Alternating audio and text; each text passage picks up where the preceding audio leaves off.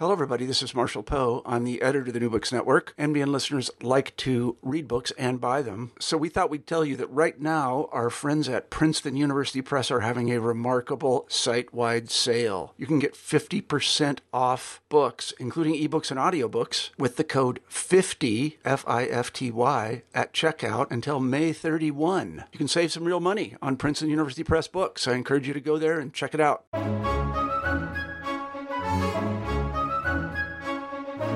Hello everyone, and welcome back to New Books in Christian Studies, a channel on the New Books Network podcast.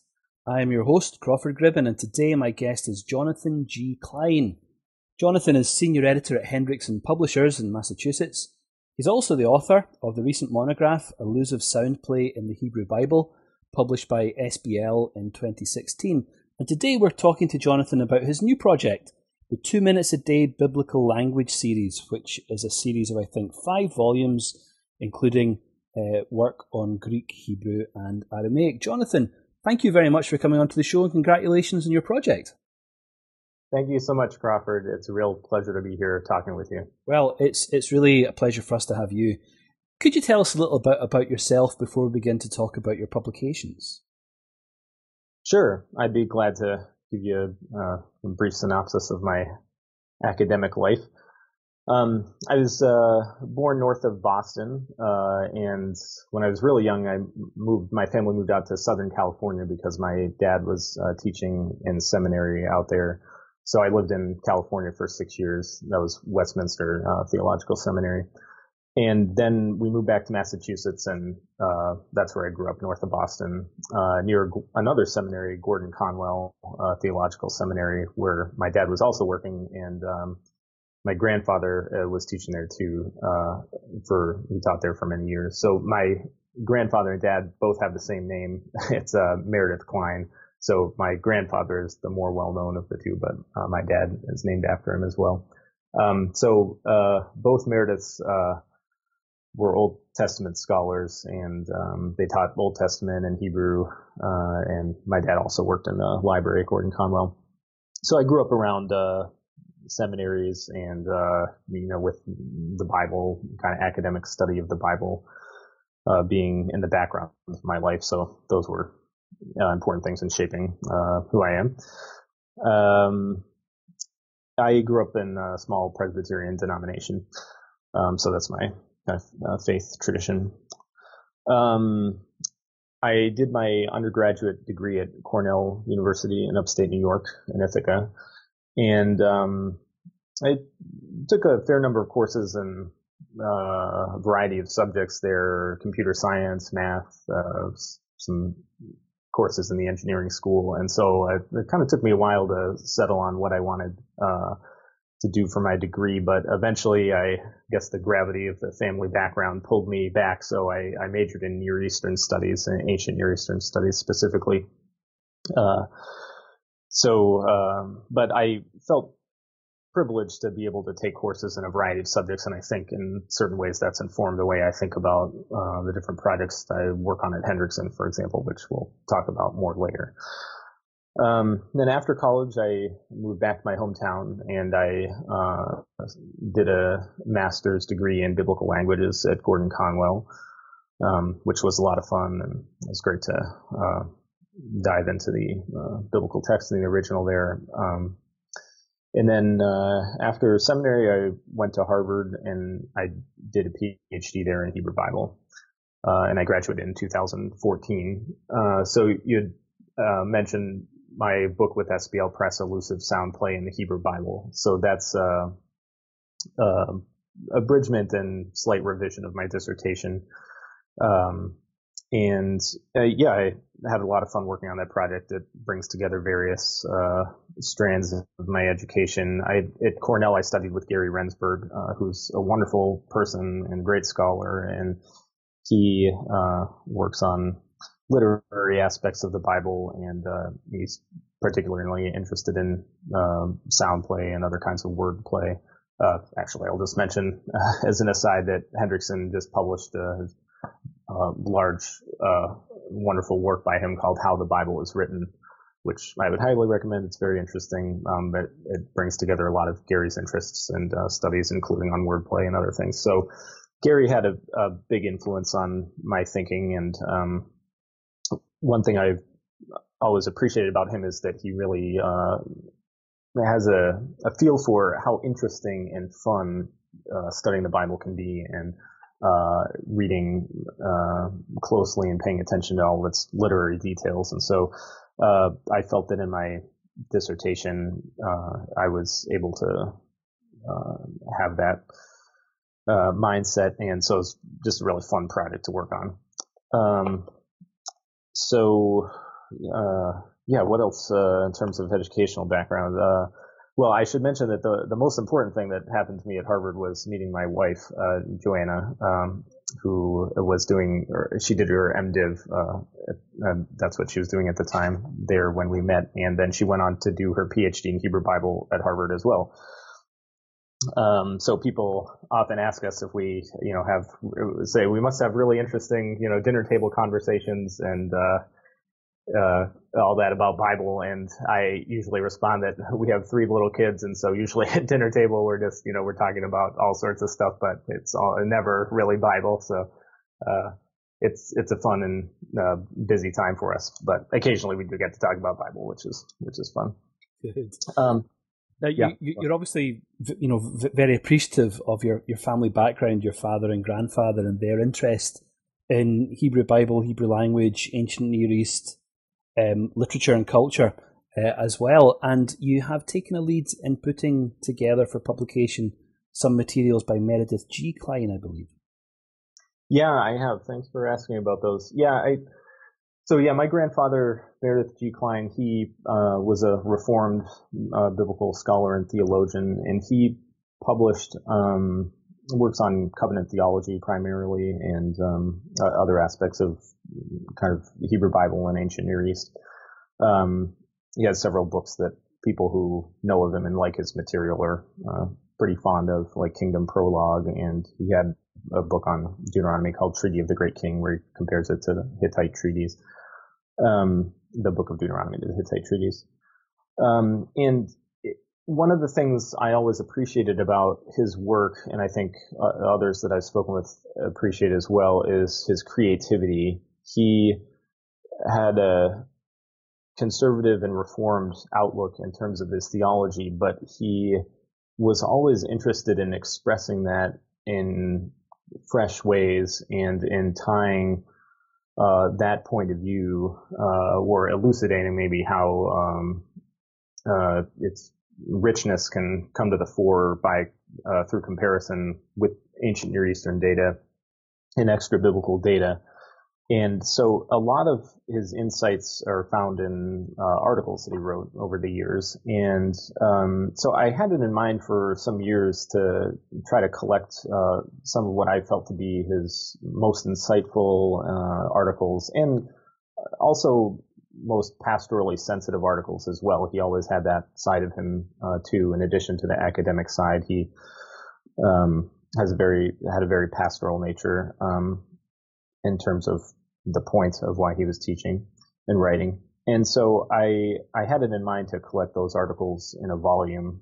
And after I started working at Hendrickson, I suggested that we might do that here. And the publishing board was, thought it was a good idea, and they accepted the idea. So, a few years ago, we published a book called Essential Writings of Meredith G. Kline.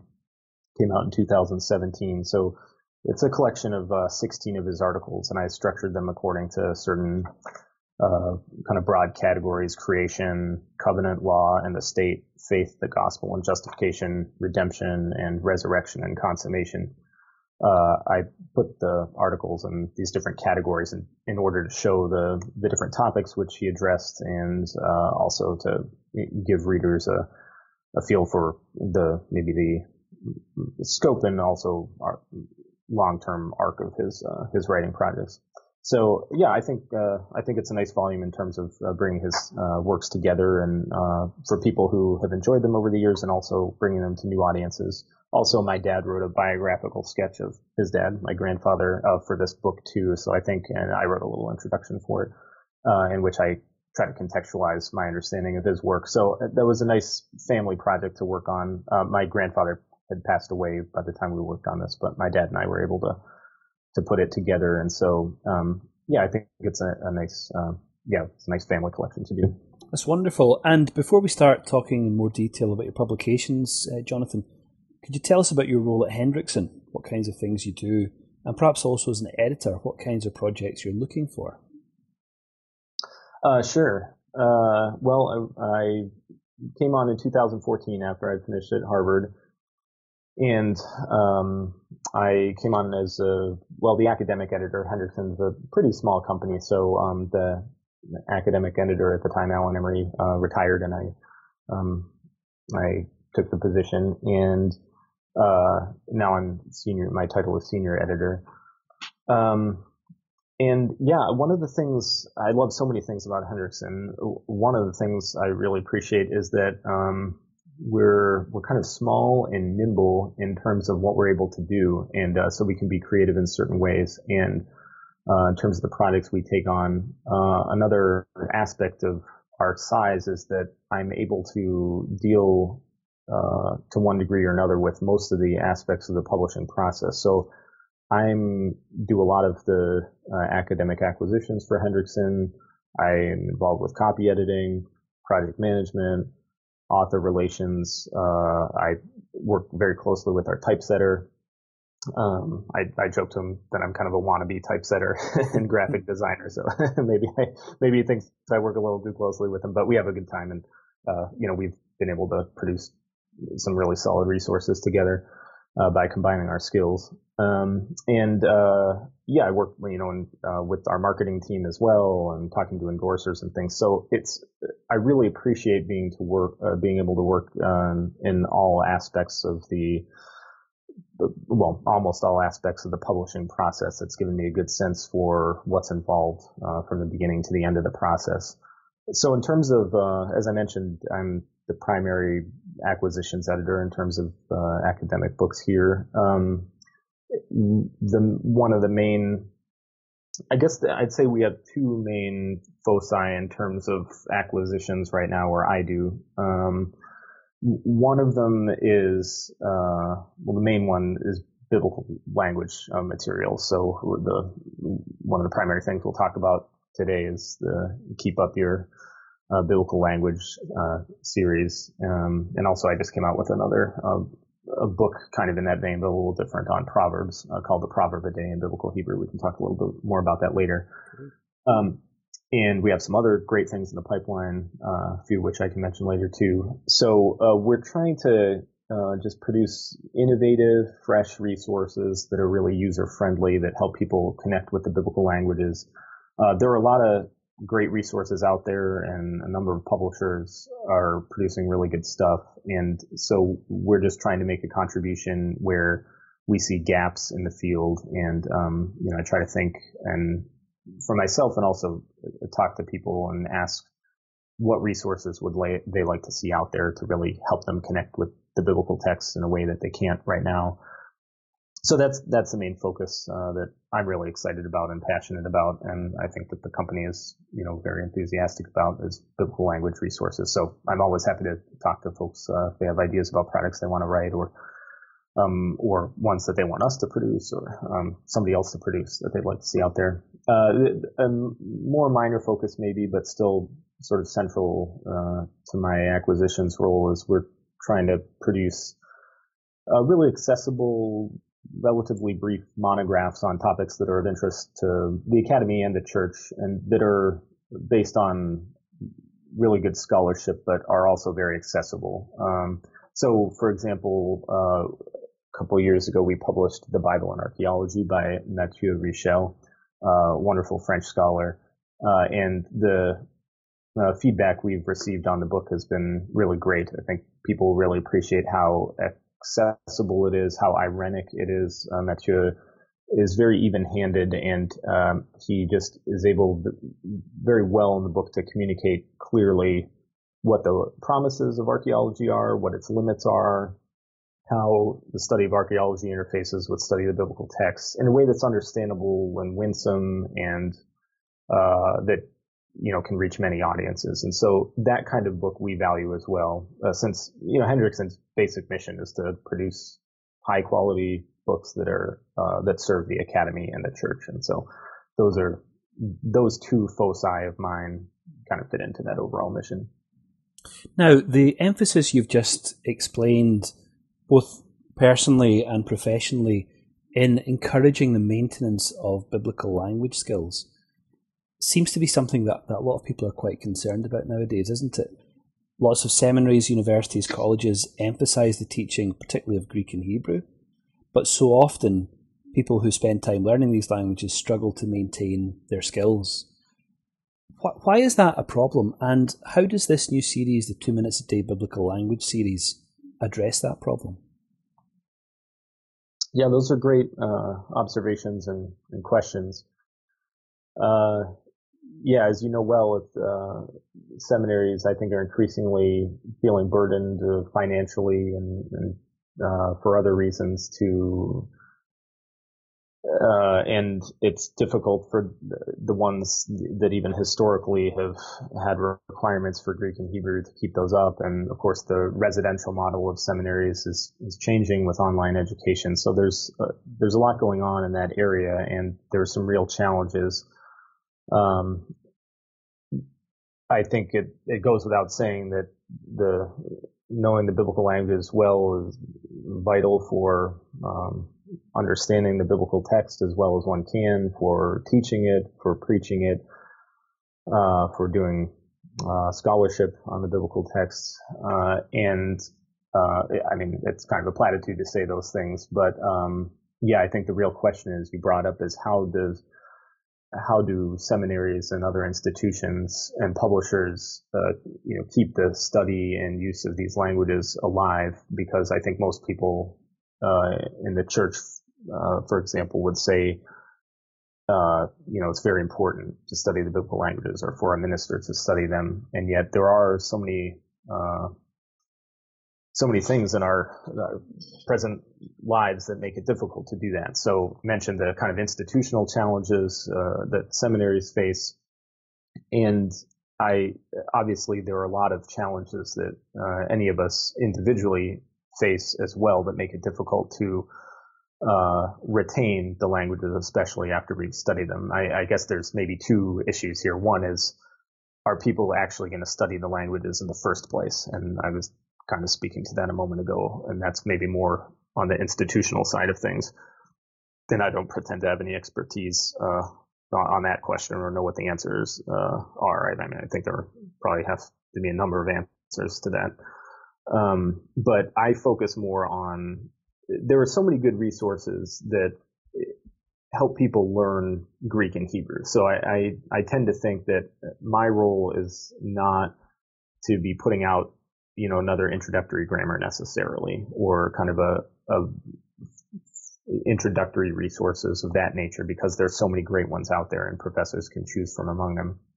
What I focus on more is helping people keep up the languages, because in my experience, that's something that most people have a lot of difficulty with. So to be concrete, let me just mention a few challenges that I think a lot of us face, regardless of our particular circumstances, in keeping up with the languages, Greek, Hebrew, and Aramaic. But these considerations could go pretty much for any other language as well.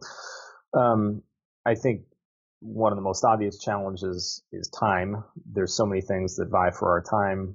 I mentioned earlier that my wife and I both have PhDs in Hebrew Bible, but mostly when we're at home, we're raising our kids and trying to have fun as a family and cook and pay the bills and things like that. And so many of us just, we have busy lives, just kind of doing the normal day-to-day things that even when we have advanced degrees in these subjects, we're not just going to sit down with our Hebrew Bible every day and open it up. It's just that there's not time a lot of days because of all the other things we're doing. Of course, technology provides a big challenge these days. So many people are addicted to their phones, and our phones are always with us, and the internet is usually accessible. from all sorts of devices. People tend to be overscheduled. So just these obvious things that we're all aware of, that demand our time and that can distract us. There's so many good things we spend our time in, but obviously there are a lot of things we can fritter away our time on too that can distract us, the not so good things. So time is a big factor. I'll just say one more thing in that regard. A lot of pastors are bivocational, so their time is really stretched for that reason. And in addition to that, there's just one of the main takeaways I got from being in seminary and studying with a lot of ministers in training was just, I got a sense of how difficult it is to be a member of the clergy. And I have a lot of respect for pastors and other clergy members who are just trying to meet so many demands and trying to minister to in so many different ways. It's just an amazingly difficult job. And so I really have a lot of respect for people who do that. And I sympathize with the demands on their time. And of course, that's a large portion of the audience we're trying to reach. A second thing, in addition to time, that I find that people find challenging is I think there's just kind of an inertia, and maybe there are psychological inhibitions that people have when it comes to keeping up languages. Something that I've heard many times over the years, especially in the United States, is, people will say things like, well, I studied Spanish for 4 years in high school, but I don't really remember much of it at all. And I don't know the degree to which second language retention is a difficulty for people in other countries. I know when I've traveled more in Europe or the Middle East, for example, there's just more opportunities for people to speak different languages. Many people are bilingual or trilingual growing up. But I know that here in the States, it's a common problem that people will study a language and just not retain it very well. And it's the basic principle of use it or lose it, which of course we face with any subject. I mean, how much of the mathematics that I studied in school do I remember? Not necessarily very much. But I think there's something about the way our brains are wired that makes it particularly difficult for us to retain languages or learn new ones as adults. That's a commonly documented fact that when you're younger, it's just generally easier to learn new languages. And so I think there's a certain kind of inertia because of that. People look back and they think, I spent all of this time learning this language, but they feel guilty maybe or discouraged because they can't really remember much of it. So I think there are kind of psychological factors that make people reluctant to pick up a text in a language that they've studied. And especially in seminary, people tend to, or other school environments, people often spend a lot of money and time studying these languages, time away from their family, for example. And so that can also produce, I think, guilt and discouragement when you think of everything they put into studying it, but now, they aren't really able to use it. So I think that's something I try to keep in mind in thinking about how can we develop products that help people overcome the time issue, and that kind of those psychological factors or the inertia element that might prevent them.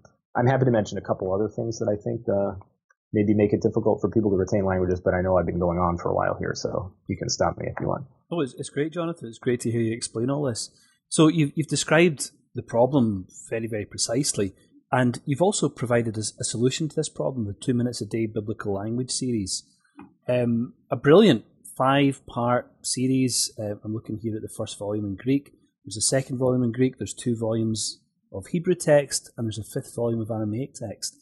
These are, you mentioned before design. These are beautifully designed books. They're a very familiar shape and colour. Yeah, thank you for your kind comments about the design. I really value good design, and I think Hendrickson as a publishing company does as well. So it's one thing I really appreciate about working here is that aspect of things that we focus on excellence of content, but also of design, so that the user can have a positive experience. I think one thing that stands in the front of my mind these days is that there's so much information out there. If you have an internet connection, you can basically have access to any information you want at any time. And there's so many good books out there in terms of biblical languages, as I said.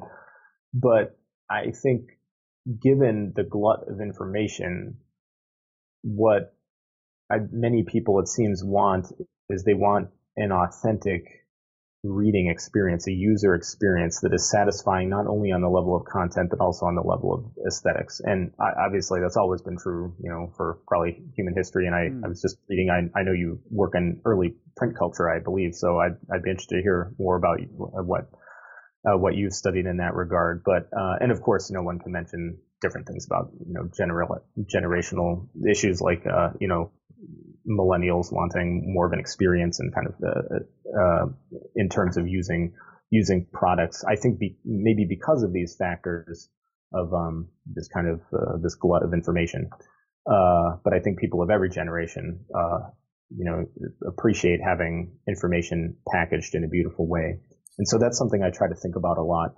I think also, well, let me address the how the 2 Minutes a Day books specifically deal with like the challenges I was mentioning earlier in terms of accessing the languages. So the production and the formatting definitely is part of that. Maybe I'll start though with talking about the time and inertia problems that I discussed, and then I could talk about the formatting. So I think in terms of the time issue, the 2 Minutes a Day books, I'll do my best to explain them here in case the listeners if they don't have a copy in their hands, it might be a little bit hard to visualize what's going on the page, but there are sample pages online.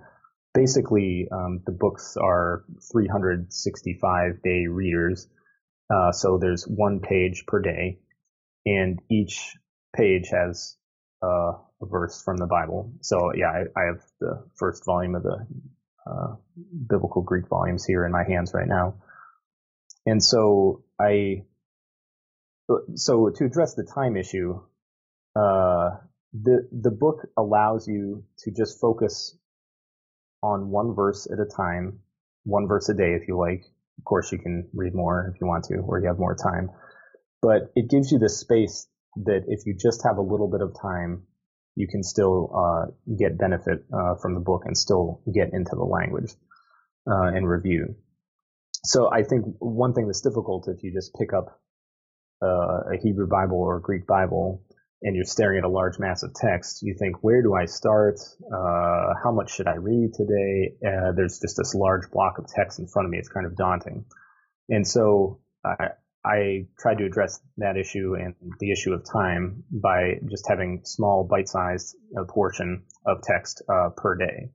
And I make different suggestions in the preface about how one can use the page for the day regardless of how much time you have. So basically what's on the page is there's the verse in English with a few of the Greek words from the verse are kind of embedded in the English verse, and the corresponding English text is in bold.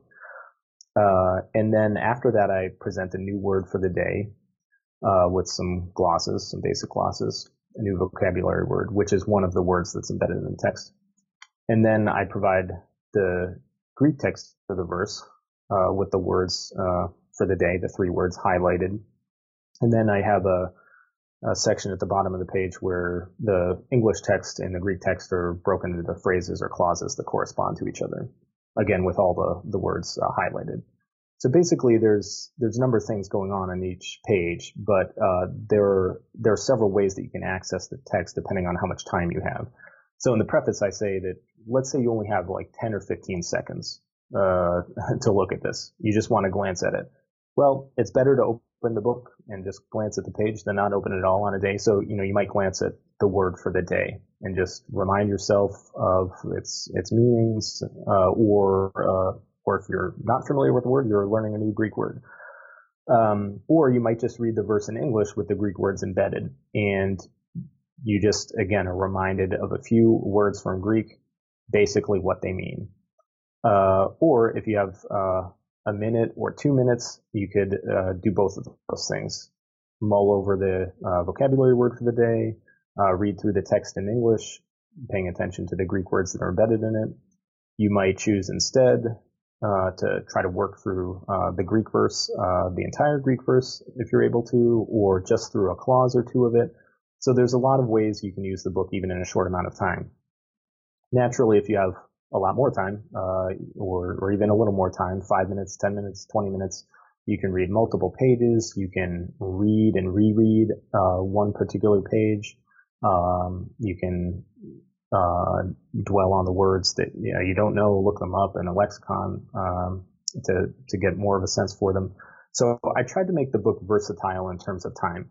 The marketing hook, of course, is 2 minutes a day, and that's the point of that is to say that you should feel that you can really work on staying in the language even with just a little bit of time every day. The point is regular practice, even for a little bit of time. There's been studies recently about how the same thing is true of exercise, for example. Even if you go for, a brief walk every day, that's like way better for your health than not doing it at all.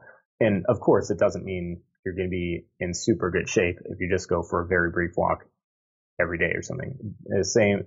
Same with the languages. If you just spend, 2 minutes with Greek every day, it doesn't mean that you will have mastered New Testament Greek or, be able to read anything you want in the New Testament without help. But it can go a long way toward keeping it fresh and keeping it in your mind and really giving you benefit.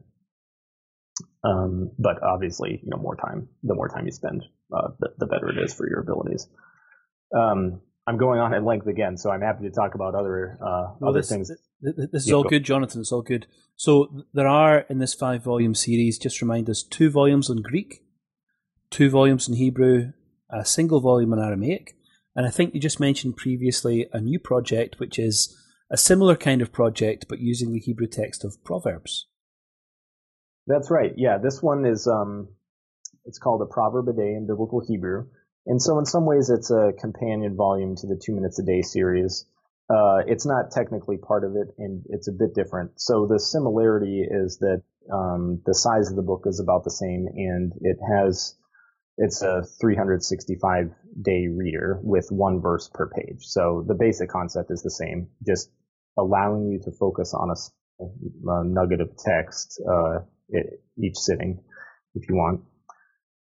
But in this book, what I do is the formatting on each page is different from the 2 Minutes a Day book. So what I do is each verse in the book of Proverbs, well, not every verse, but most of the verses in the book of Proverbs, they're basically bicola, or they have 2 poetic lines. So, the first line is laid out at the top of the page. The second line is laid out roughly in the middle of the page. And then below each poetic line, I divide, I basically put each word on a line, construct phrases, so kind of genitive phrases I keep together on a line. And then I provide, a number of glosses, normally more than one, and sometimes many, potential glosses for each word that I think fit the context. And all the verbs are parsed as well. And so basically I try to give you all the building blocks that you would need to work through, the verse, and wrestle with it, think about its syntax, what you think, the semantics of the particular words are, in that verse.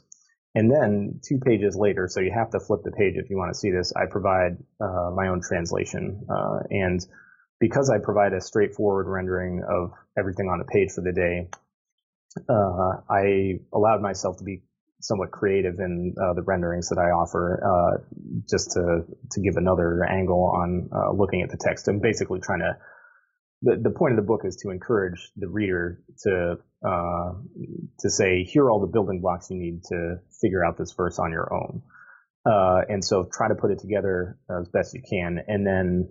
In my translation, I'm putting it together in one way. I'm not saying this is the only way to put it together. And of course, there's a lot of published translations out there that readers can consult too. But so this book is somewhat different from the 2 Minutes a Day books because I'm offering my own translations and also because everything's parsed and, everything is glossed. So it's kind of like more information, to allow you to wrestle through the text, which I think is helpful, particularly in the case of Proverbs, because they're pretty difficult to understand some of the time. Well, that sounds like a fantastic resource as well, Jonathan. Are you able to tell us about anything else that might be in development that we can look forward to seeing? Yeah, I might have to be a little vague here. I have some projects in the works. Probably shouldn't give too many details, but I think now that I've put out these 6 daily readers, the 2 minutes a day books and a proverb a day, I think I might take a break for at least a little while from the daily reader concept. I think those that format I think is really helpful for getting people back into the languages. And I think with Proverbs, it's really helpful because those texts are very difficult to understand. They're often contextually unrelated to the ones around them, with some exceptions. And so I think focusing on just a small portion of text at a sitting or on a page or every day, that's very helpful for certain, if you have certain goals. But obviously reading larger portions of text, reading verses in context, reading chapters, reading entire books of the Bible, those are the things that give you real mastery, and that are really satisfying, and that are the real goal, of course, is to read things contextually and read large swaths of text. And so I'm trying to focus in the new directions I'm going in on projects that help more with contextual reading and larger portions of text. So yeah, those are the main things. But as I said, we're always trying to brainstorm here at Hendrickson, and I'm always delighted to hear from